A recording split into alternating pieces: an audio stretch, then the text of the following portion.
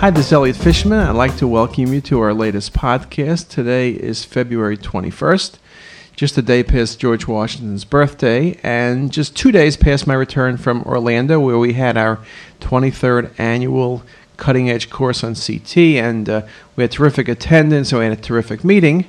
The sky was blue every day, just a little bit crispy. Can't complain. It was 50 degrees warmer than it was home in Baltimore, but there's something about a couple days of about 55 degrees in Orlando. It seems that 55 is much colder in Orlando than it is in Baltimore, but we had a great meeting. We had terrific attendees and terrific speakers. I think one of the things I learned at the meeting, or one of the things that we learn every year, is just, how interested people are. People used to criticize physicians, especially radiologists in many cases, for going to meetings at fancy places and then not going to the meeting.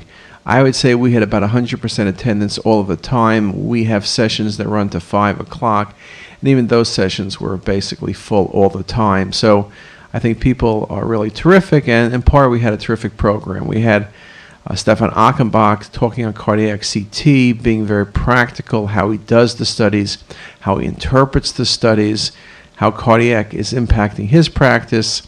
And our audience, where about 20% of the people were doing cardiac at the current time, were really very excited to see his practical approach to doing studies. We had Ella Kazerouni, who spoke about the importance of cardiac CT in the ER setting, and also about how you manage the multiple tiny nodules you see using some of the Fleischner Society's recommendations. Again, she gave additional talks on high-res CT and PE.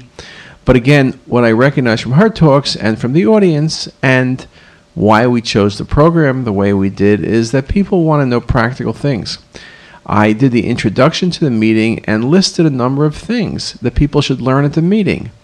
How good is cardiac CT for coronary arteries? When should you do it? What do we do with a 4-millimeter lung nodule? What do we do with a 15-millimeter adrenal lesion? What do we do with a 10-millimeter pancreatic cystic lesion? These are the things that we all see on a daily basis, and we need to answer. You need to have an answer. Things like the nodules in the lung, the Fleischner Society has helped you out.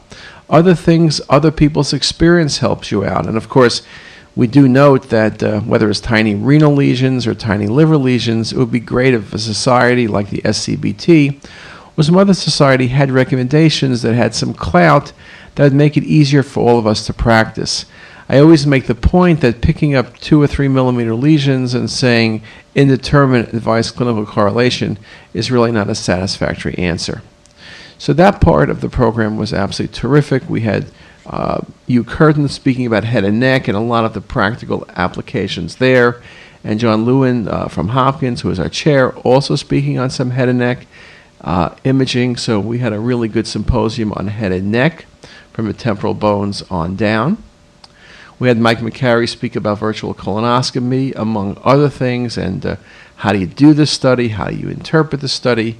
A very much typical, excellent Mike McCary set of talks, really setting the table for people to go into and do virtual colonoscopy.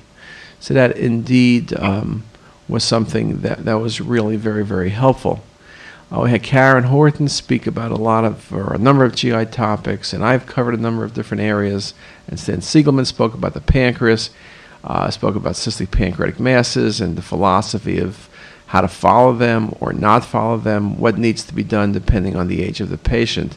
Some of the considerations each of us go through every single day. So indeed, that becomes very, very important.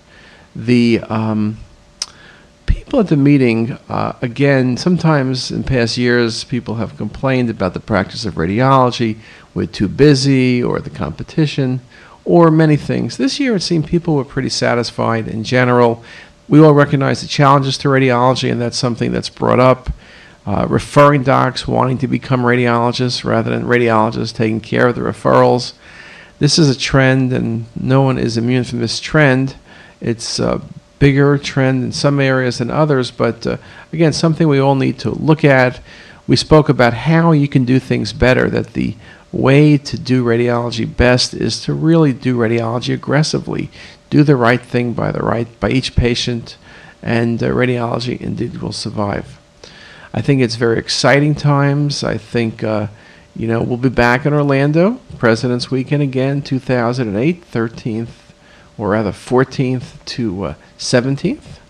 I will be in Orlando. I have booked through 2011, so hopefully we'll all be in great health, and hopefully we'll see you at one of those meetings.